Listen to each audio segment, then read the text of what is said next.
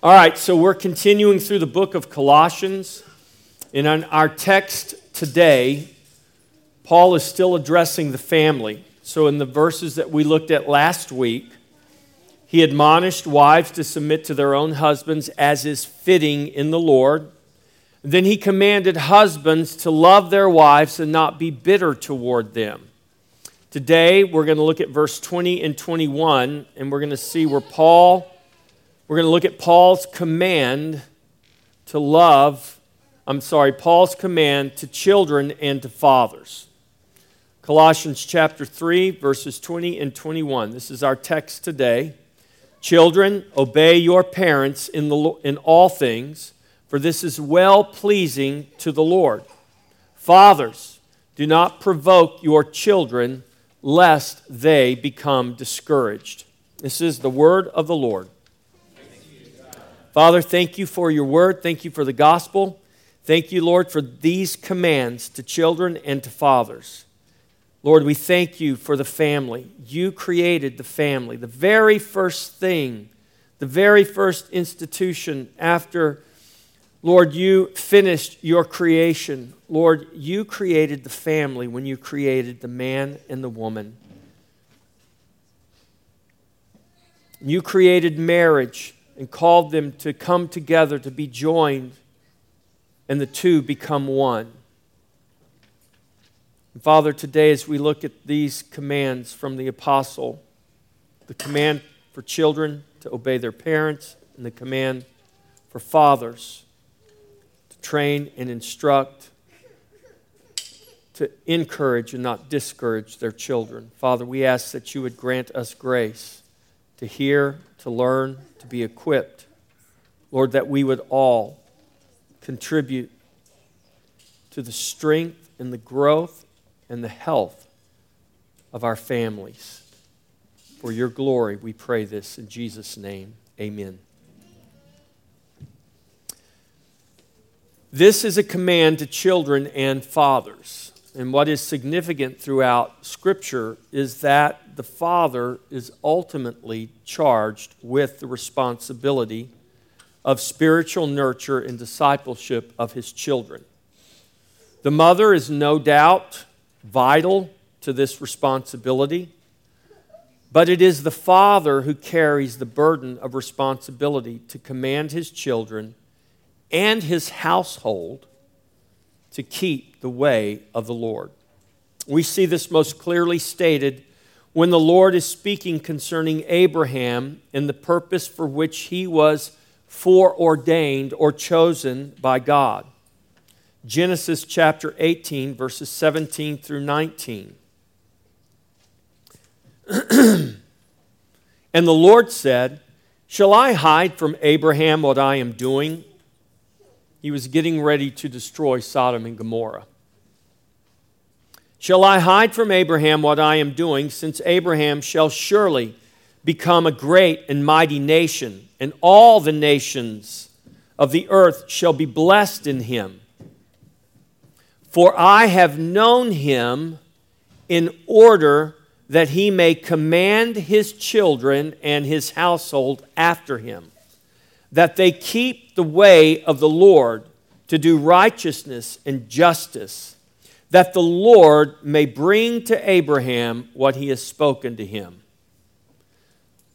So hear these words that the Lord speaks concerning Abraham. "For I have known him in order that he may command his children and his household after him." God's preordained purpose for Abraham before the foundation of the world was not just his personal salvation. When God chooses his elect before the foundation of the world, it is not just for their personal salvation. But God chose Abraham, and he chooses all of his elect in order that he may command his children and his household after him, that they keep the way of the Lord to do righteousness and justice, that the Lord may bring to Abraham what he has spoken to him. And in bringing to Abraham what God spoke to him, God brings blessing to all the nations, to all the families of the earth. And that blessing comes through faith in Jesus Christ.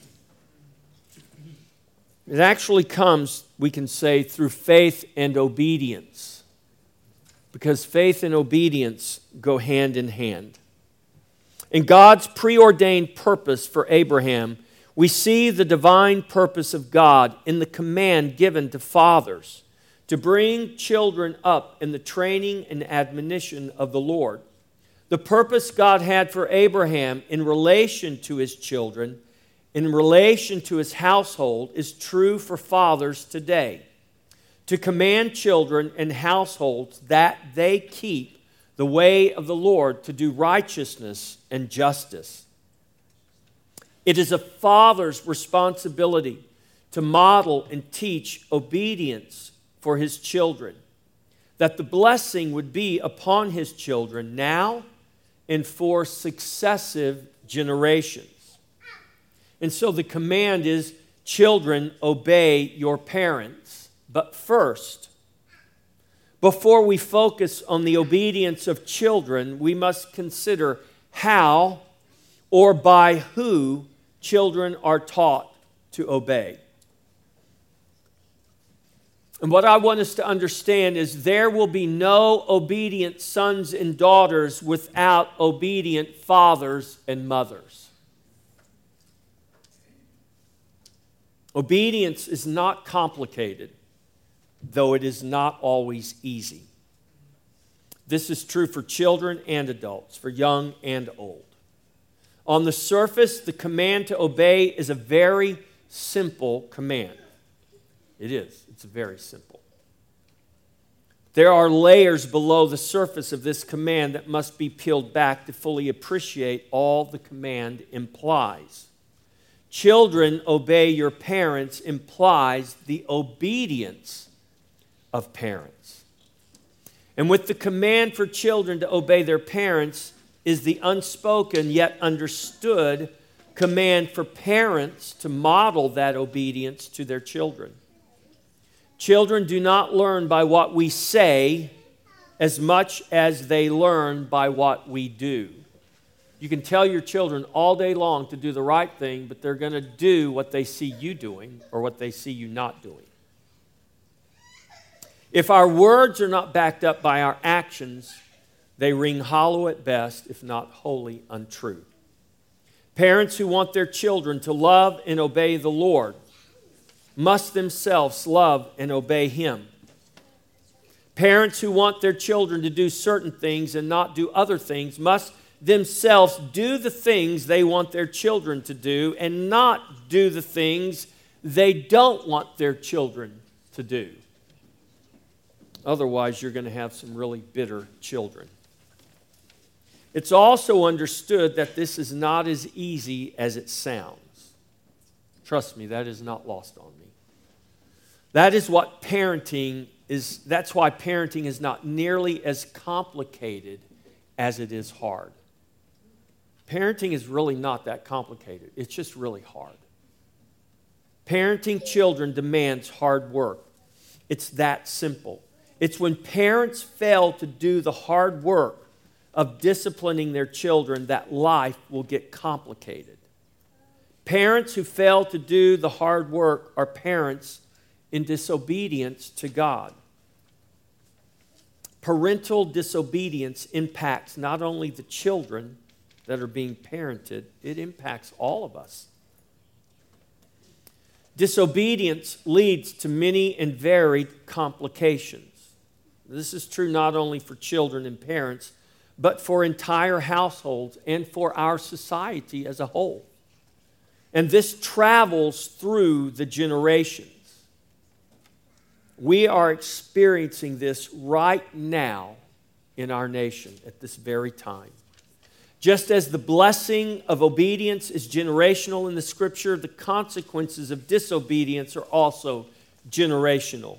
It is the destructive complications associated with disobedience we are now experiencing as a people and a nation.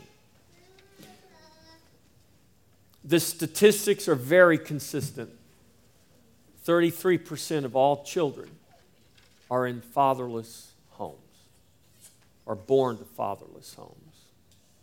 1 in 4 children do not have a father present in their life. 1 in 4 do not have a father present in their life. And we look around and we wonder why our nation is going to hell. That's a great place to start right there. Look at the family. The thing God instituted before He instituted the church. Look at the condition of the family and you will see the condition of a nation. Colossians 3:20, children, obey your parents in all things, for this is well-pleasing to the Lord. Children, I already read this to you, I already talked to you, but I'm going to say it again. Children, obey your parents in all things. This is what the Bible commands. Children, notice that the Bible commands you to obey your parents in all things. And when you do this, it's well-pleasing to the Lord. An important thing parents need to teach their children is that obedience is part of what it means to have faith in God. You can't say you have faith and yet no obedience. Just like James. This is what James was saying. He says, you tell me about your faith and I'll show you my faith through my works. Without faith, we cannot please God. Hebrews 11:6. Without obedience, our faith is dead. Faith and obedience are like roots and fruit on a tree. One produces the other, so they are mutually inclusive. They never compete against one another, but they always complement one another. Children are commanded to obey in all things, and that means parents are to never command their children to do anything that is not well-pleasing to the Lord. We are all accountable to the Lord God. He is the authority over both children and parents. And what is to be understood is that faithful parents do not command things that are opposed to God and opposed to God's holy word. Understanding this, children can cheerfully obey their parents in all things, knowing this is well-pleasing in the Lord. Paul echoed this command to children in his letter to the church at Ephesus. Ephesians chapter 6, verses 1 through 3. Children, obey your parents in the Lord, for this is right. Honor your father and mother, which is the first commandment with promise, that it may be well with you and you may live long on the earth. In these verses, Paul includes the 5th commandment of the Decalogue, or the 10 Commandments. Honor your father and mother, that it may be well with you and you may live long on the earth. This is the first commandment that carries a promise. As Paul is writing these letters, he can safely assume that the parents to which he is writing were once children themselves, as we all were or are now.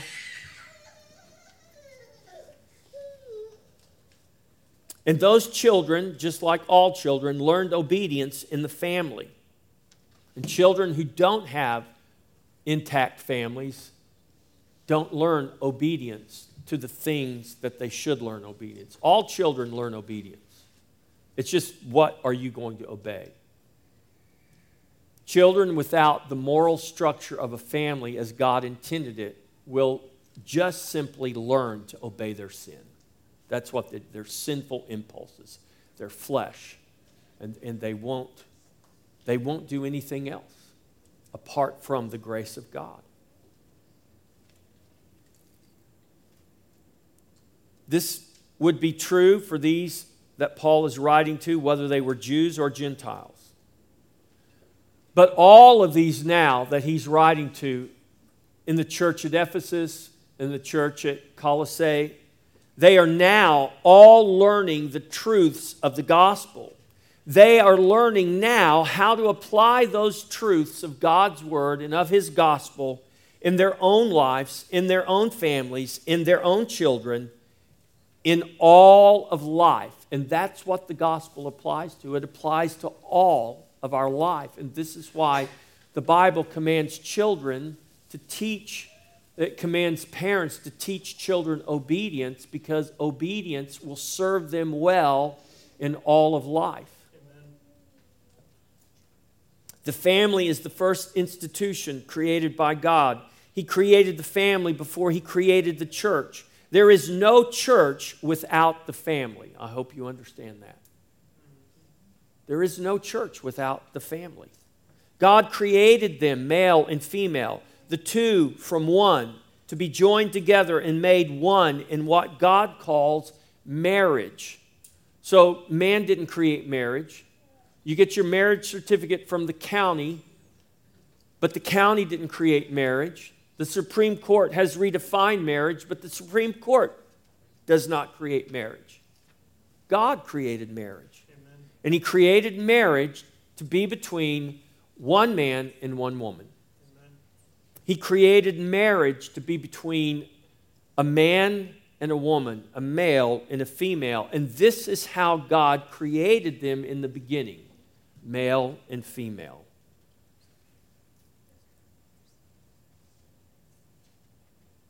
And from two, He made one to be joined together and made one in what God calls marriage, to create what God deems the family.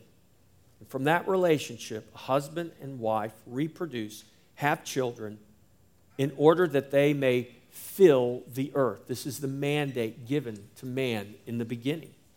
The family is the building block to carry that out. Scripture calls children a reward. They are blessings that come from God, and ultimately children are for the glory of God. Thus, parents are commanded to train up their children in the fear and nurture of the Lord.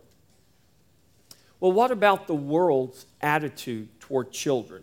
If you just read the news and listen to the pundits, you should be very confused about what the world really thinks about and how they value children. Because on one hand, they're mad because people are killing them, and on the other hand, they're fighting to kill even more of them. It's kind of puzzling, isn't it? In today's culture, children are presented as burdens more than blessings, punishment instead of reward. This attitude is opposed to the teaching of Scripture. The world's attitude toward children is sinful. Contrast that with the attitude that comes from the words of the Psalm. Psalm 127, verses 3 through 5. The psalmist writes, "Behold, children are a heritage from the Lord. The fruit of the womb is a reward. Like arrows in the hand of a warrior, so are the children of one's youth. Happy is the man who has his quiver full of them. They shall not be ashamed, but shall speak with their enemies in the gate." The Scripture is clear. Children are a heritage, a gift, a reward, even arrows that are to be plentiful. There is nothing about children that we are to fear. People who have rejected God and who have rejected His Word, even within the church, are trying to find ways to continue the slaughter of unborn babies, as if 70 million is not enough, just from one nation. Besides the continuing slaughter of the unborn, the world is literally advocating not having children due to the fear-mongering they call climate change or overpopulation. The world seems to embrace children only when children fit into and benefit their political and cultural agendas. When children fit the narrative, we're all about children. When they don't fit the narrative, we're fine with slaughtering them in the womb. Children seem to be no more than pawns used to gain political and cultural advantage. But that's not why God gives us children. The world has no fear of God, but they literally seem to fear children. Have you ever noticed that? Have you ever thought about that? Children they can't control, they're fine with just aborting, murdering. And the ones that aren't aborted, they are bound and determined to control every thought a child has. For a world system that stands opposed to God and His divine purpose, a system that is committed to the destruction of families and of children, it is a system that should fear children. And they do. God's divine purpose is to fill the earth and take dominion over it. And that is a fearful concept to them. They don't want to believe it's true. They confess it's not true. But their fear betrays them because they know the truth. As Christians, we are not to fear. We are to obey. He has commanded us to work and to pray to see His kingdom come on earth as it is in heaven. And children are a major part of seeing that happen. Not just any children, but children who have been trained in the fear and nurture of the Lord to obey their parents and so to obey the Lord and walk in His ways. Contrast the world's attitude toward children with the attitude God has toward children. God commanded man in the beginning to be fruitful and to multiply. God never withdrew that command. You realize that? What He told Adam and Eve in the beginning, go forth, be fruitful and multiply and take dominion and fill the earth, He never withdrew that command. In fact, He re-emphasized it with what we call the Great Commission. Go and make disciples of all the nations. Because now we not only can see natural children reproduced, we can now see spiritual children born again for the glory of God. God created the heavens and the earth, and He full well knows how many children He will reward both with. Christian, do not fear, but boldly obey. Be fruitful and multiply. Take dominion and fill this earth with the glorious image of the Creator. You might say, well, Pastor Jeff, I'm beyond that. Well, you're not beyond encouraging others to do the same. You're not beyond that. Don't just be content with what you have. Encourage believers to have children and to keep having children. And to believe the command of God, that they are a heritage, they are a reward, and God knows how to provide for His children, all of them. Parents, you are to command your children in the ways of the Lord. This is not a new command, but part of what is called the greatest. The Shema is a prayer that is the centerpiece of the daily prayer service in Judaism, both morning and evening. It is considered by some as the most essential prayer a Jew can pray. Jesus quoted from the Shema. In doing so, He taught us what the greatest commandment is. The word Shema simply means hear. And it's the beginning of Deuteronomy 6, 4 through 9. Hear, O Israel. Shema, Israel. That's what Shema means. It means to hear. Hear, O Israel. The Lord our God, the Lord is one. You shall love the Lord your God with all your heart, with all your soul, and with all your strength. And these words which I command you today shall be in your heart. You shall teach them diligently to your children, and you shall talk of them when you sit in your house, when you walk by the way, and when you lie down, and when you rise up. And you shall bind them as a sign on your hand, and they shall be as frontlets between your eyes. And you shall write them on the doorpost of your house and on your gates. Here in the Shema, we find the great commandment.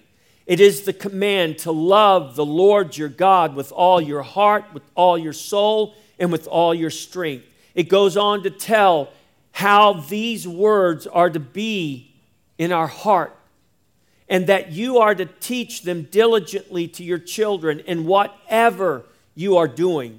when you are sitting, or when you are walking, or when you are lying down, and when you are rising up.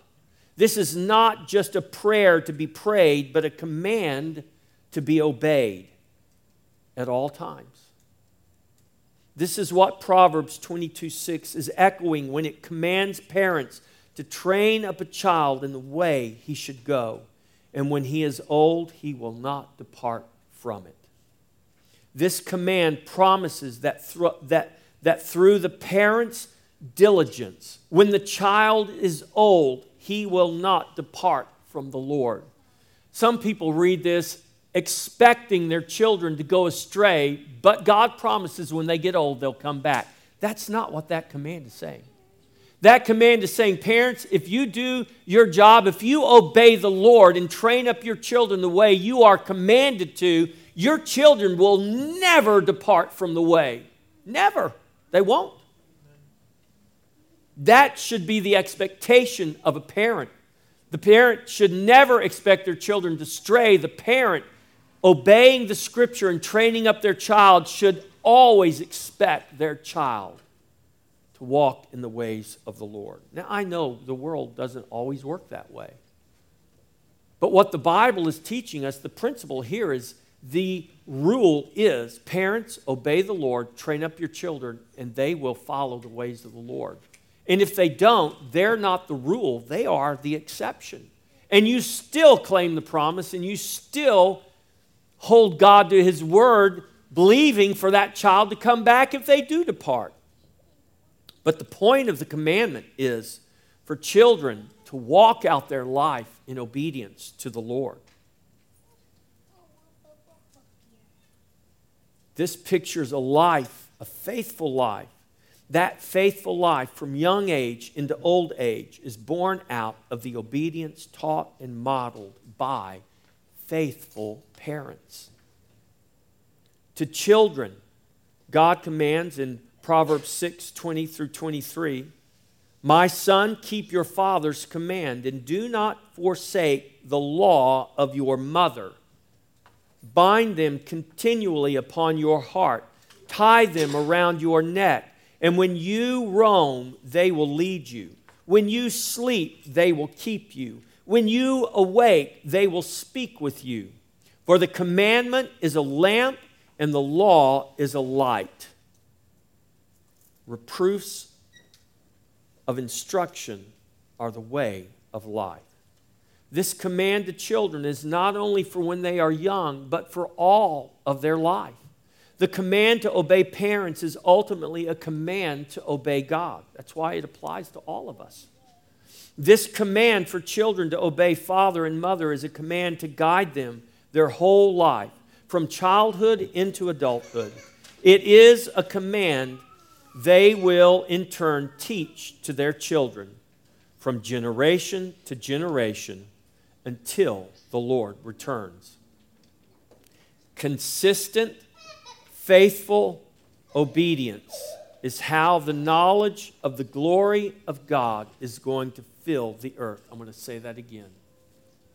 Consistent, faithful obedience is how the knowledge of the glory of God is going to fill the earth and cover it as the waters cover the sea.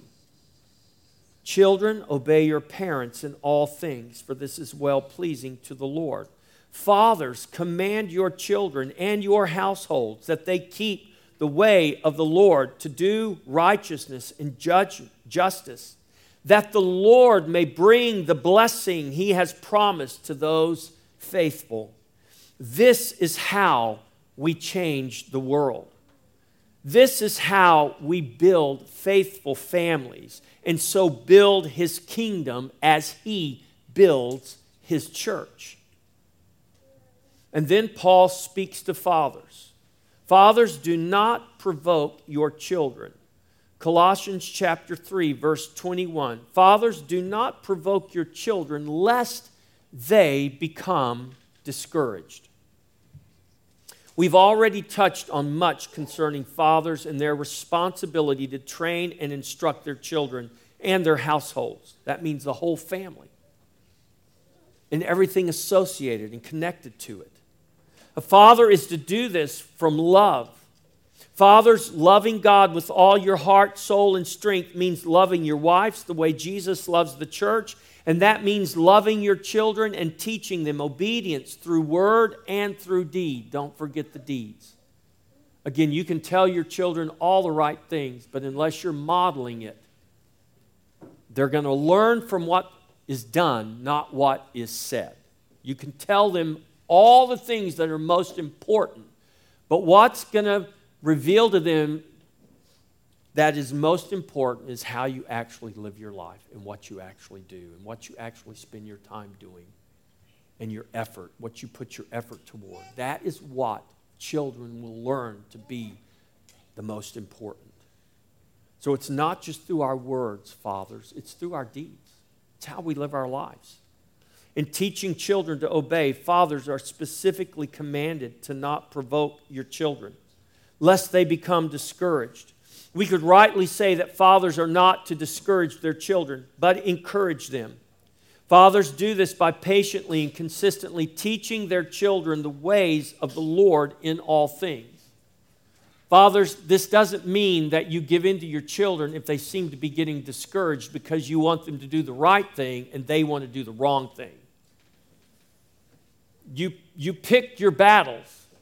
But when your children have a will to do the wrong thing, that's not the time to retreat from that battle.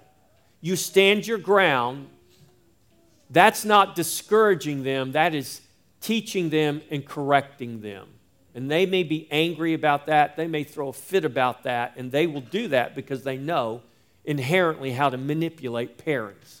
And parents, you got to be smarter than your children. And a lot of parents don't seem to be.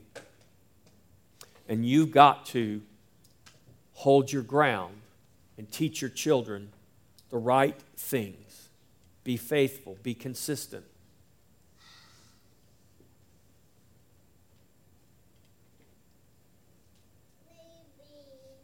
Fathers, all things. Remember, children, obey your parents in all things. All things will include things like a child's obedience to his mother, the way he keeps his room or his possessions, his manners, his work ethic. This is a problem a lot of people are having right now. I talk to business owners and I talk to people a lot. And they're all lamenting that they can't find people who know how to work. Well, you know why they don't know how to work? Because, number one in 4 children growing up in fatherless homes, and maybe there wasn't a father to teach them how to work. And so teaching your children to obey involves all of these things, even a work ethic. How is a child going to learn a work ethic? They're going to learn it because they see you working the way you're supposed to be. So all things includes a lot of things. It includes kindness and consideration. It includes how a child interacts with others. We could go on, but you see that obedience encompasses the whole of life and everything in it, both big and small, especially the small things, for they are the most prevalent things of life. Fathers, teach your children to pay attention to the small things. I will freely confess to you all that I am still working on practicing all that I am preaching to you. This is not about being perfect, because there are no perfect people. There are no people who do not fail. We all fail. The reality is our failure in any area is not an excuse for continued disobedience. But our failure is an opportunity for renewed obedience. Don't look at your failure one way, look at it the other way. Look at your failure as an opportunity for renewed obedience. Again, Paul echoes this in his letter to the Ephesians when he writes, "And you fathers, do not provoke your children to wrath, but bring them up in the training and admonition of the Lord." Now I want to go back to our text for this week and our text for last week, where Paul is addressing the whole family. We find this in Colossians 3:18 through 21. So I want to read these 4 verses. Wives, submit to your own husbands as is fitting in the Lord. Husbands, love your wives and do not be bitter toward them. Children, obey your parents in all things, for this is well-pleasing to the Lord. Fathers, do not provoke your children lest they become discouraged. Paul is addressing the members of the family, husbands and wives, fathers, mothers, and children. And the family, as defined in Scripture, is the foundation of what we know as civilization. You do realize that, don't you? Without the families as instituted by God, the world as we have known it, with peace and prosperity and boundless opportunity, cannot be maintained. That cannot be maintained without the family as God instituted it. The family is that crucial. And that means fathers and mothers and children, you are that important. Something as simple as obedience makes all the difference. With no obedience, there is no family. There is only chaos. And now we don't have to stretch very far to wonder whether that's true. You just flip on the TV. And I promise you, every day, multiple times a day, there's a news headline. There's something happening that demonstrates this to be absolutely true. I wish that were not true, but it is. It seems as though the family is purposefully being destroyed. And that begs the question, why would anyone want to destroy the family? That's a good question. But it's a question that could sound unduly provocative, because you might ask that question and someone might say, well, nobody wants to destroy families.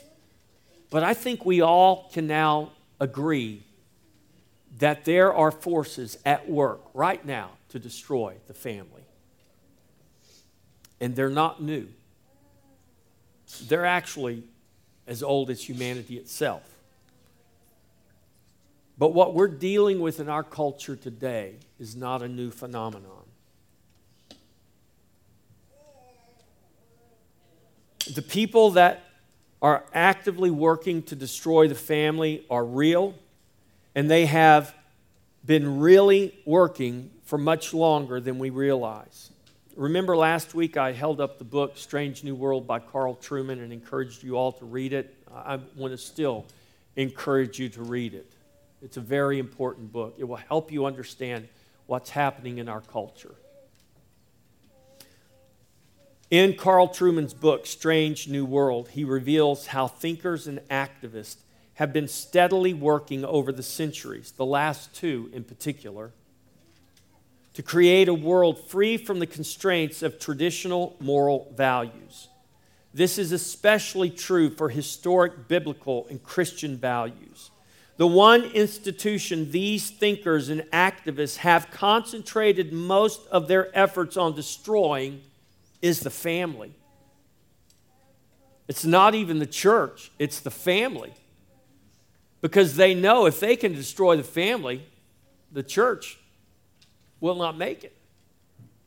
Now, this is their arrogance, right? Because they're working to win, but we know they cannot win because Christ wins. Amen. God wins. That is true. But what happens during our time of visitation in this earth? That is a different question. What you do, how you obey, what you make a priority in your life is your choice. And your choices have consequences. And we are living those consequences right now in many, many ways. So the one institution they are actively seeking to destroy is the family. From Trueman's book, here's a quote I want to read about the family from a man named Wilhelm Reich. I had never heard of this guy before. A lot of the people in this book, some you've heard of, some you haven't heard of. But the people who are driving this ideology, they know them. They've studied them. They've embraced their ideas. And they've foisted them upon us. And it doesn't matter whether you know someone's name or not. The devil doesn't care what you know and who you know, as long as he can make you feel secure in what you know while you are disobediently living out your life for his purpose and not God's. Reich was a Marxist and a German psychoanalyst in the 1930s and is very influential in shaping our current environment. Listen to what he says about the family. The interlacing of the socioeconomic structure with the sexual structure of society and the structural reproduction of society. So he's linking economics, sexuality with the way our society is structured. He said those things take place in the first 4 or 5 years and in the authoritarian family. In other words, they know that in the first 4 or 5 years of a child's life, all of these things are ingrained in them. And parents today don't even realize that.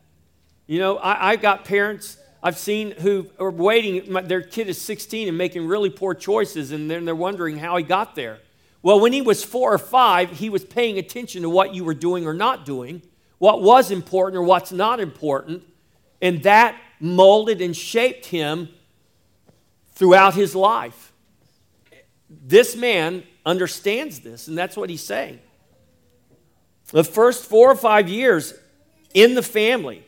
And then he says this, the church only continues this function later. It's started in the family. The church just either supports it, enhances it, but the root of it is in the family. Thus, the authoritarian state, which he is against, as it was in the 1930s, because it wasn't the authoritarian state he wanted. He wants to create his own authoritarian state. The authoritarian state gains an enormous interest in the authoritarian family. It becomes the factory in which the state's structure and ideology are molded. Now, he's not against structure and ideology.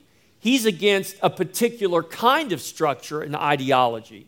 He's against the particular kind of structure and ideology that comes from a biblical worldview and the family as God instituted it.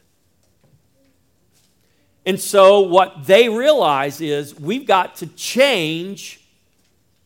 We got to break all this down so that children aren't growing up with this inherent ideology that believes in biblical morals. You do realize we are the frog in the kettle, and it is just about at a full boil.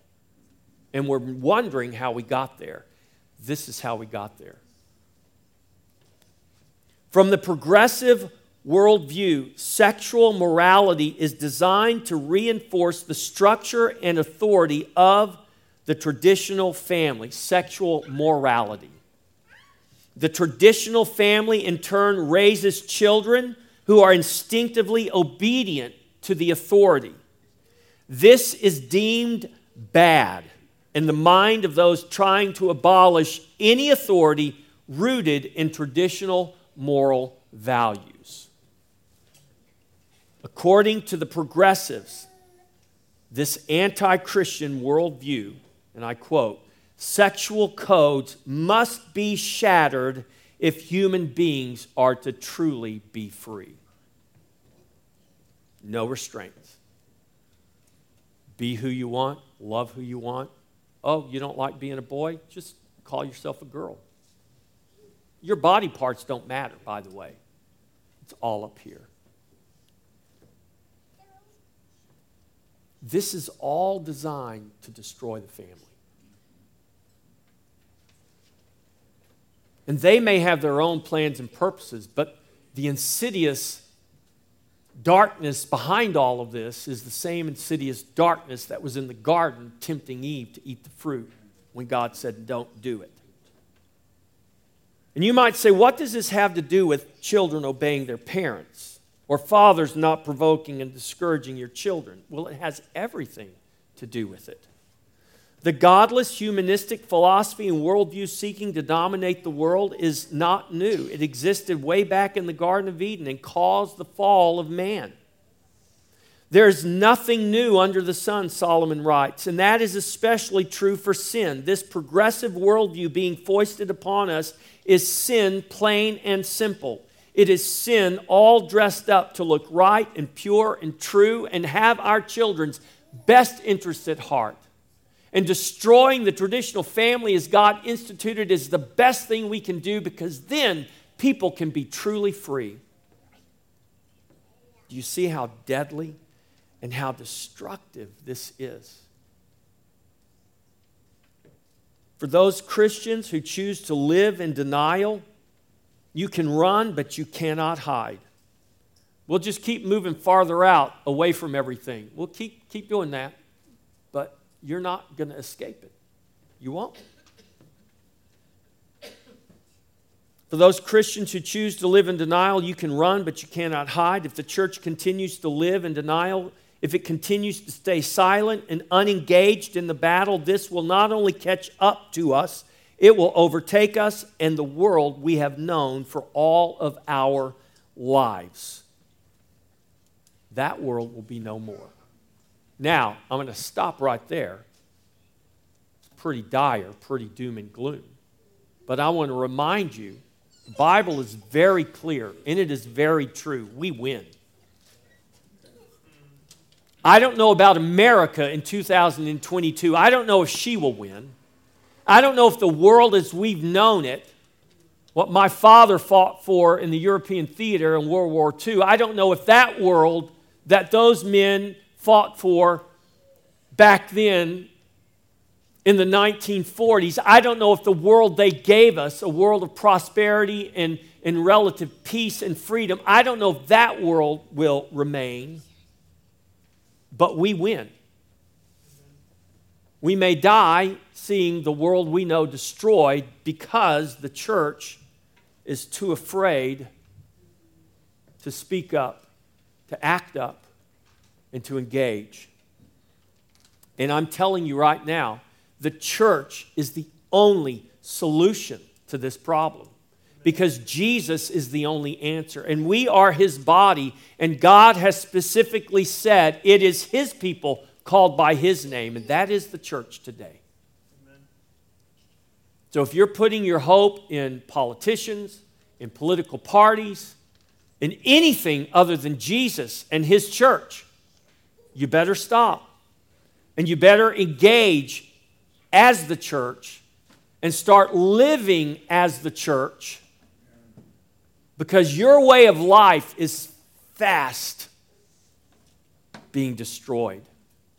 We don't want to think about that. We don't want to believe that could possibly be true. But I'm telling you, open your eyes and look around and see what's happening. Don't wait to join the battle. The battle is raging, and if people don't join it, it will be too late. At least for our generation.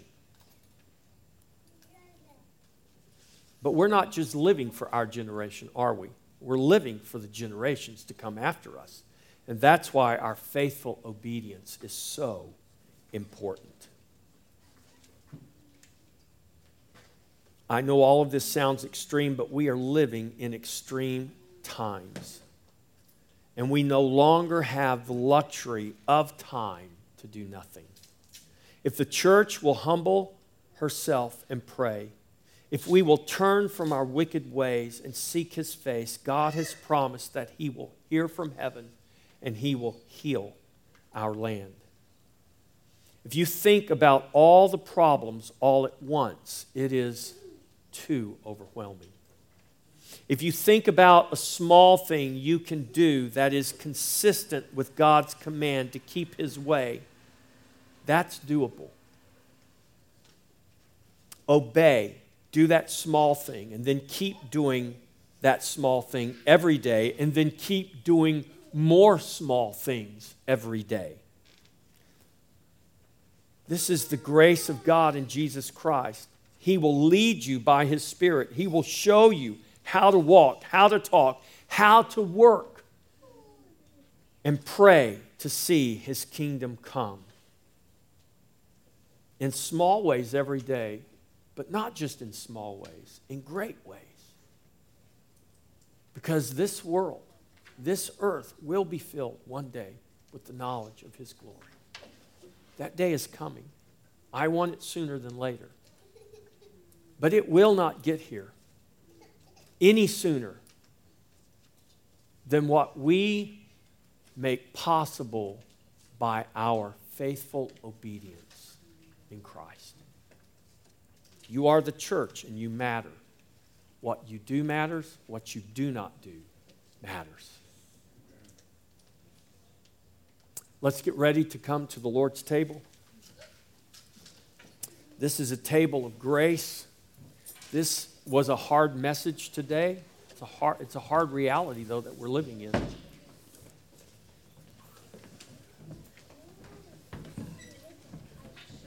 And I do you no service if I don't prepare you for the hard realities, because they're gonna hit you in the face as soon as you walk outside.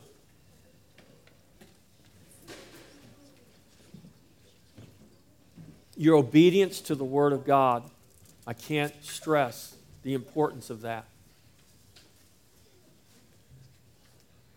And we can, as Christ Fellowship Church, we can't change what other churches do, but we can be a church that purposes that we're not going to make excuses any longer. We're going to just purpose to walk in obedience the best we can. And when we fail, we're going to ask God for forgiveness, and we're going to get back up, and we're going to keep walking.